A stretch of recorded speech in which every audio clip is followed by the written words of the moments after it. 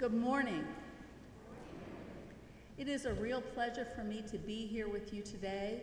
I want to thank Reverend Dr. Jonathan Walton for inviting me, and I want to thank Reverend Dr. Lucy Forster Smith and Reverend Copenhaver and seminarians Adam Vander Tuig and Patrick Johnson and Danny Bolton for a gracious welcome this morning. And I want to bring you greetings from the community that is Chicago Theological Seminary, our faculty, our staff, our students, our alums, and our board of trustees. And I would like to recognize a trustee here today, Dr. Sharon Watson-Fluker. Thank you for being here today. It's my pleasure to be with you.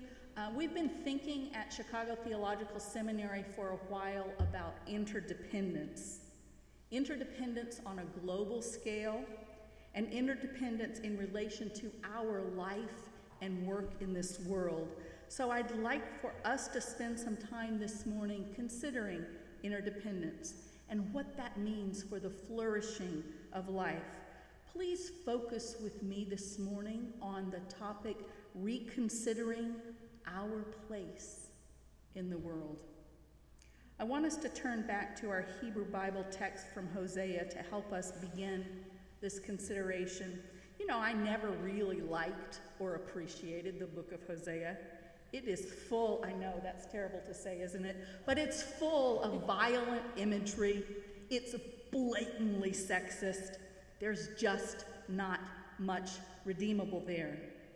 And yet, if you're thinking about interdependence, perhaps there is something redeemable in the book of Hosea. I decided to take another look at Hosea 4, 1-3. Now, I'm a Bible scholar, and you know how weird Bible scholars are. We don't like anyone else's translations but our own because we think the other translators miss some nuance in the Hebrew Bible. And so I did my own translation just to be careful with the wording. So I would like to read that translation for you as we begin this consideration. Hear the word of God, O people of Israel, for God has a controversy with the inhabitants of the land, because there is no truth, because there is no kindness, and because there is no knowledge of God in the land. Swearing, lying, killing, stealing, faithlessness, they break through. Then blood reaches blood. On account of these things, the earth mourns. All who live in it languish, along with the wild animals and the birds of the air, even the fish of the sea. Let me just repeat just a little part of that. Swearing, lying, killing, stealing, faithlessness. They break through, then blood reaches blood. And on account of these things, the earth mourns. All who live in it languish, along with the wild animals and the birds of the air, even the fish of the sea are perishing. God has a controversy, a dispute with the people living on this earth. Why? Because there's no trust, there's no kindness, there's no knowledge of God. Instead, there's swearing, lying, killing, stealing, and faithlessness. Those things pervade life, so everything dies. And it is because of these things, no trust, no kindness, no knowledge of God, that the earth mourns. It is because there's swearing and lying and killing and stealing and faithlessness. All that live on the earth, people, wild animals, bird, and fish, grow weaker and feebler as all of life moves toward perishing. Wow.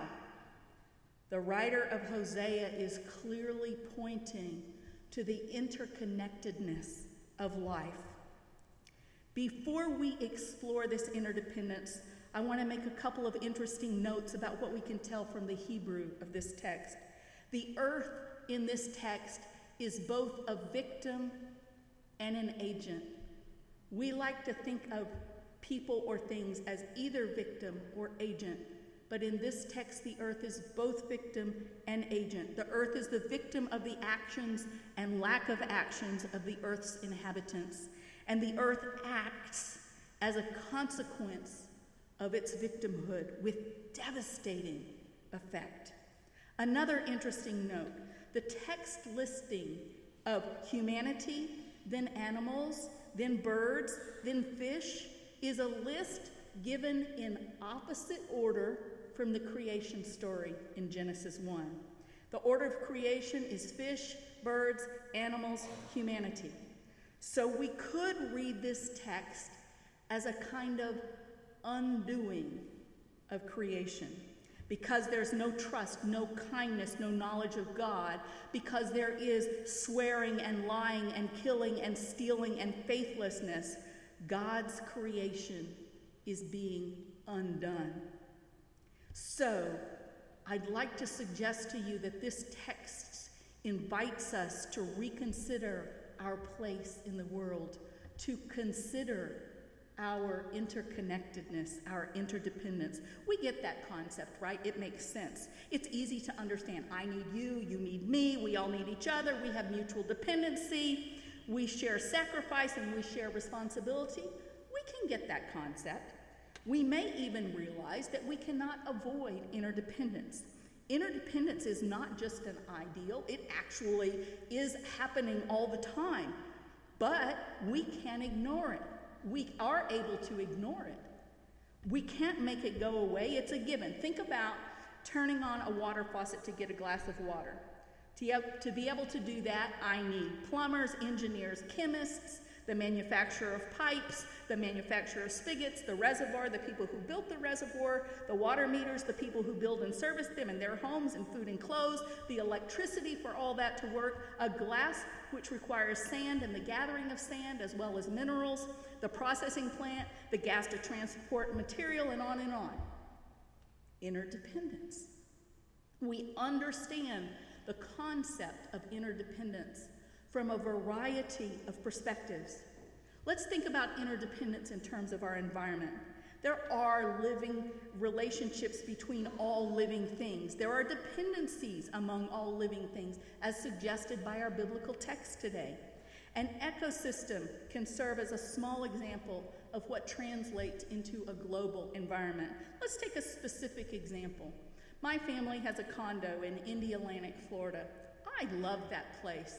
It's my place of peace. One of the things I love about Indialantic is the Indian River estuary, an amazing, beautiful place. But there's an ecological crisis going on, and the crisis demonstrates interdependence. The first hint that something was wrong in the shallow lagoons and brackish water came a couple of years ago in the river just south of Kennedy Space Center is where it is. 3 manatees, those slow-moving, plant-munching, beautiful and graceful, 3 manatees died suddenly without explanation in a spot where deaths are rare. Inquiry into those deaths produced a trail of hundreds of deaths across the Indian River estuary, one of the richest marine ecosystems in this country. Along that nearly 50 miles by the Kennedy Space Center, some 280 manatees died in the space of 1 year, half of them in the same sudden manner as the 3 victims I mentioned. As manatees were dying, hundreds of pelicans began dying, and shortly thereafter, so did a number of dolphins. The cause of the deaths remains complicated and continues to evade easy explanation, but one question has become central. Are the deaths symptoms of something more ominous, such as the collapse of the natural balance that sustains the estuary? The fear is that the ecosystem that supports over 4,000 species of life, along with fisheries and tourism and other businesses that produce close to $4 billion annually, is collapsing under the strain of decades of pollution. The evidence is compelling. In 2011 and 2012, blankets of algae covered the area, algae that killed fields of underwater seagrass that were the building blocks of the estuary system. The grasses, as you probably know, are the breeding grounds for fish. They serve as cover for small fish from larger predatory fish and are home to countless creatures at the bottom of the food chain. Also, favorite menu item for the manatees. The dead seagrass was supplanted by a macroalgae, fast-growing seaweed that clumps into huge collections and drifts in the water. In addition, the estuary is badly overloaded with nitrogen, an essential plant nutrient found in fertilizers, rotting organic material, and human and animal waste. State and federal regulations long ago limited the dumping of nitrogen-rich effluents from sewage treatment plants, but those so-called non-point sources of pollution, like lawn fertilizer and septic tanks, is much harder to control. Now some say the rapid urbanization of the Florida coast from the boom years of the space age until now appears to have pushed the accumulation of these wastes. The ecosystem seems to be breaking. Interdependence. A recent report from NASA out of Goddard Space Flight Center began with the words, quote, "Civilization was pretty great while it lasted, wasn't it?" End quote. The report concludes, we only have a few decades left before everything we know and hold dear collapses. The report was written by mathematician Safa Monteshare of the National Socio-Environmental Synthesis Center, along with a team of scientists, and explains that modern civilization is doomed. They're not blaming any one particular group. They are saying that the entire fundamental structure and nature of our society is to blame.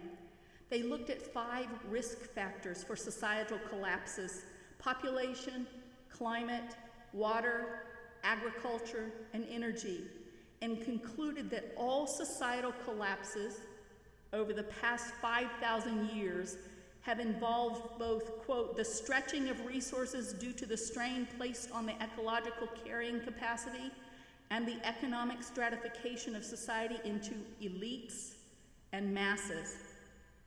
So they say the elite population restricts the flow of resources accessible to the masses, accumulating a surplus for themselves that is high enough to strain natural resources. Eventually, this kind of situation will inevitably result in the destruction of society. The report says that elite power will buffer the detrimental effects for themselves much later than it does for the masses, allowing the privileged to continue business as usual despite impending catastrophe. The worst case scenarios predicted by Monteshare are pretty dire indeed, including sudden collapse due to famine or a drawn-out breakdown of society due to overconsumption of natural resources. The best case scenario involves recognition of the looming catastrophe by elites and a more equitable restructuring of society. But you probably wonder with me if that's really going to happen. So we get the interdependence concept ecologically.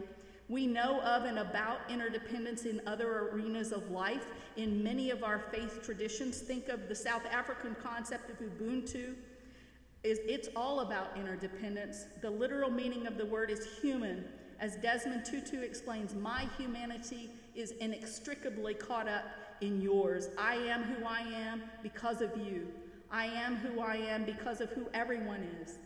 Interdependence. Everything is related. We get the concept.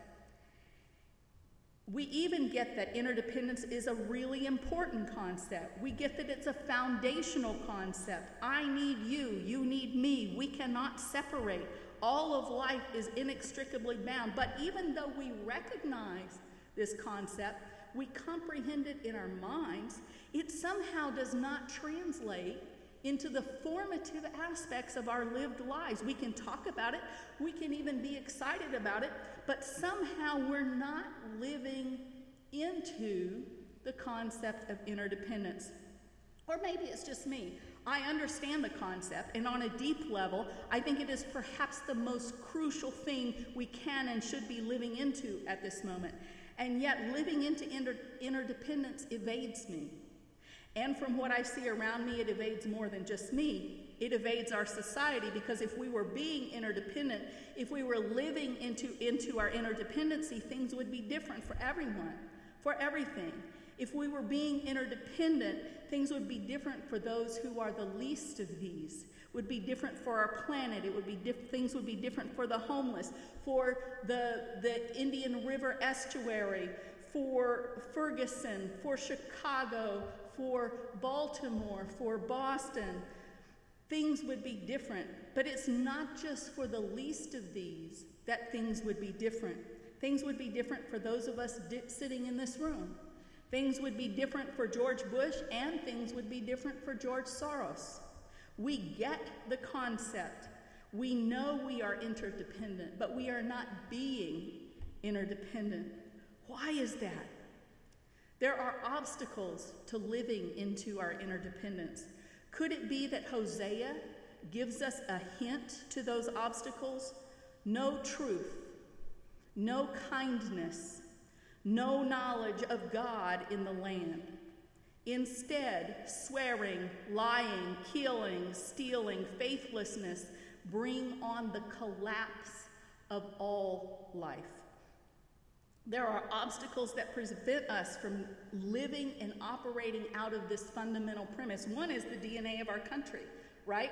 And we're in Boston, so we should know about that.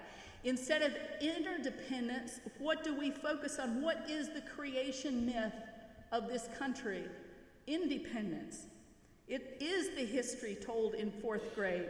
Around 1620, 100 people get on a ship because of religious oppression and came as immigrants, we might add, to this land.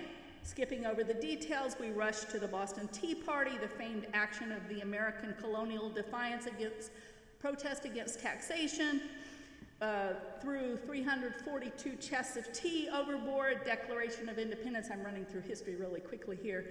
And a war later, and the United States of America has what? Independence. Independence is fundamental to the DNA of this country. Independence is a premier virtue. Now, I want to pause here to comment on the relationship between independence and interdependence. I do not see them as a binary, nor are they mutually exclusive. They might appear to be a binary, but it seems to me that our independence is part of interdependence. Interdependence is the overarching concept, and independence is one aspect of interdependence. Our problem is that we're living in the inversion of that, where independence is the overarching umbrella and interdependence is one piece, and the consequences of that inversion are devastating for the flourishing of life. But it's not just independence that makes recognizing and living into interdependence a challenge. Right along with that independence is the glorification of individualism, self-reliance, exceptionalism, self-determination, which can and often do result in selfishness. So, along with entrenchment in the notion of independence, we have another obstacle, one that hits particularly home. That is, how do we see ourselves as part of the problem? So I want to use the Occupy movement to give us an example. I'll start with a confession. I did not get all that involved in the Occupy movement. Why? Well, I was ambivalent. You might say, what?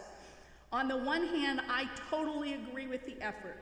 The excesses of the 1% are outrageous. No one needs that much money. No one needs that much profit. No one deserves to have the country's economic system prop up their lifestyles as currently happens in our country, especially not on the backs of the rest of us. The manipulations and control wrought by those banks and their employees, just unreasonable.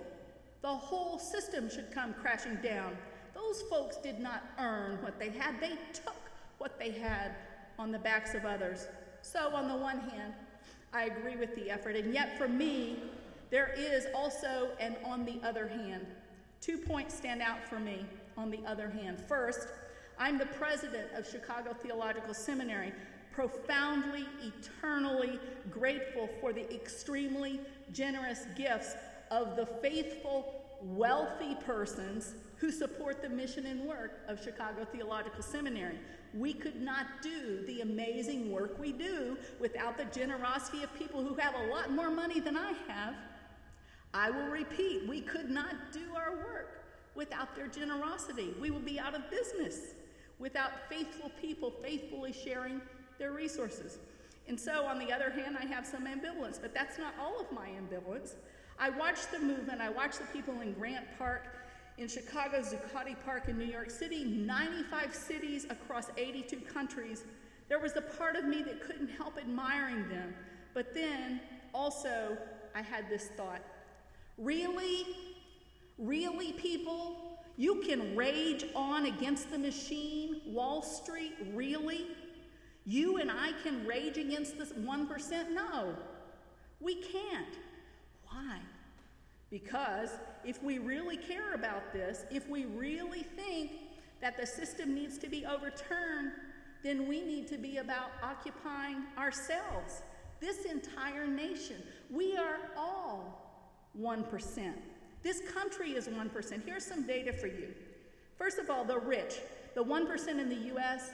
are very, very rich. The richest 1% of the U.S. population owns over a third of this country's wealth. There are 3.1 million millionaires in this country. The U.S. has over 400 billionaires, more than any other country in the world. But really, the bottom line is this. To make the 1% in the world, what do you think you need as an annual income? $34,000. The data shows that to be the 1% in this world, you only need an annual income of $34,000. The average family in the United States has nearly 50 times more than that of the world's poorest. More than 3 billion people live on less than $2 a day. So what can we say? If we're serious about this, we need to occupy ourselves. I guess what I'm suggesting is that we are all trapped in webs of unhealthy, egoistic states that deny our interdependence, therefore denying our humanity and the flourishing of life. I think we want things to be different, but is that a hopeless desire? Can we reconsider our place in this world? Can interdependence become the primary basis for our lives? How do we turn this ship? We need a conscious change. I hope we can consider interdependence as we, as people of faith, work together. So I close with a question, a worry, and a hope. First, my question. If we want to be interdependent, we can certainly work on that. You can work on that at your community here at Harvard, and I hope you will. But just as my small choice of using certain kinds of light bulbs is good, it has little sustainable effect on climate issues. So our being interdependent in one small community will probably have little substantial effect on the rest of the world, although it might be really good for us.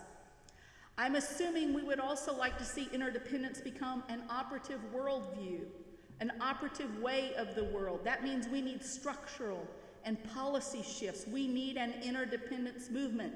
And if that is right, then I have a question. How might we go about helping ourselves and others open our hearts and minds to interdependence in our lived lives? We're talking about a shift in worldview, not a spoken worldview, although that's important, but a lived worldview.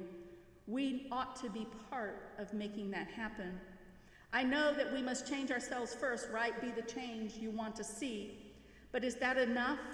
It can't be, because we're interdependent, right? We create society, but society is also creating us. Secondly, I want to trouble the waters just a little bit. We can recognize the givenness of interdependence. We get the concept, we see the desirability.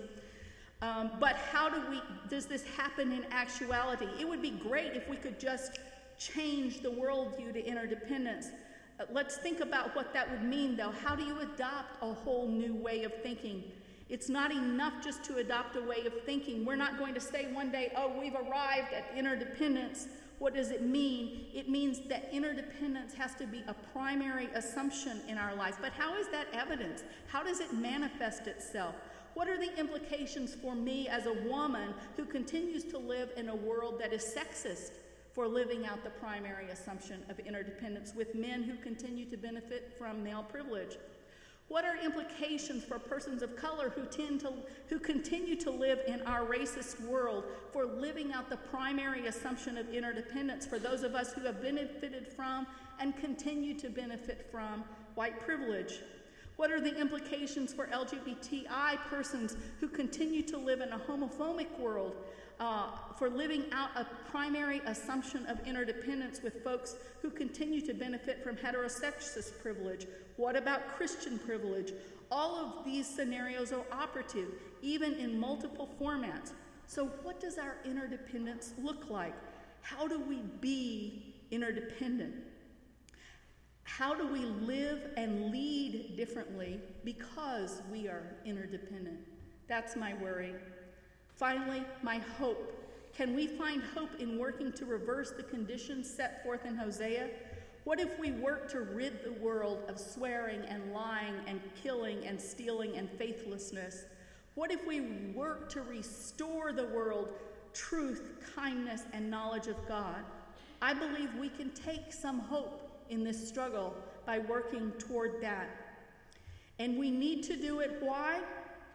We will know that hope when we recognize and live in our dependence that always already exists.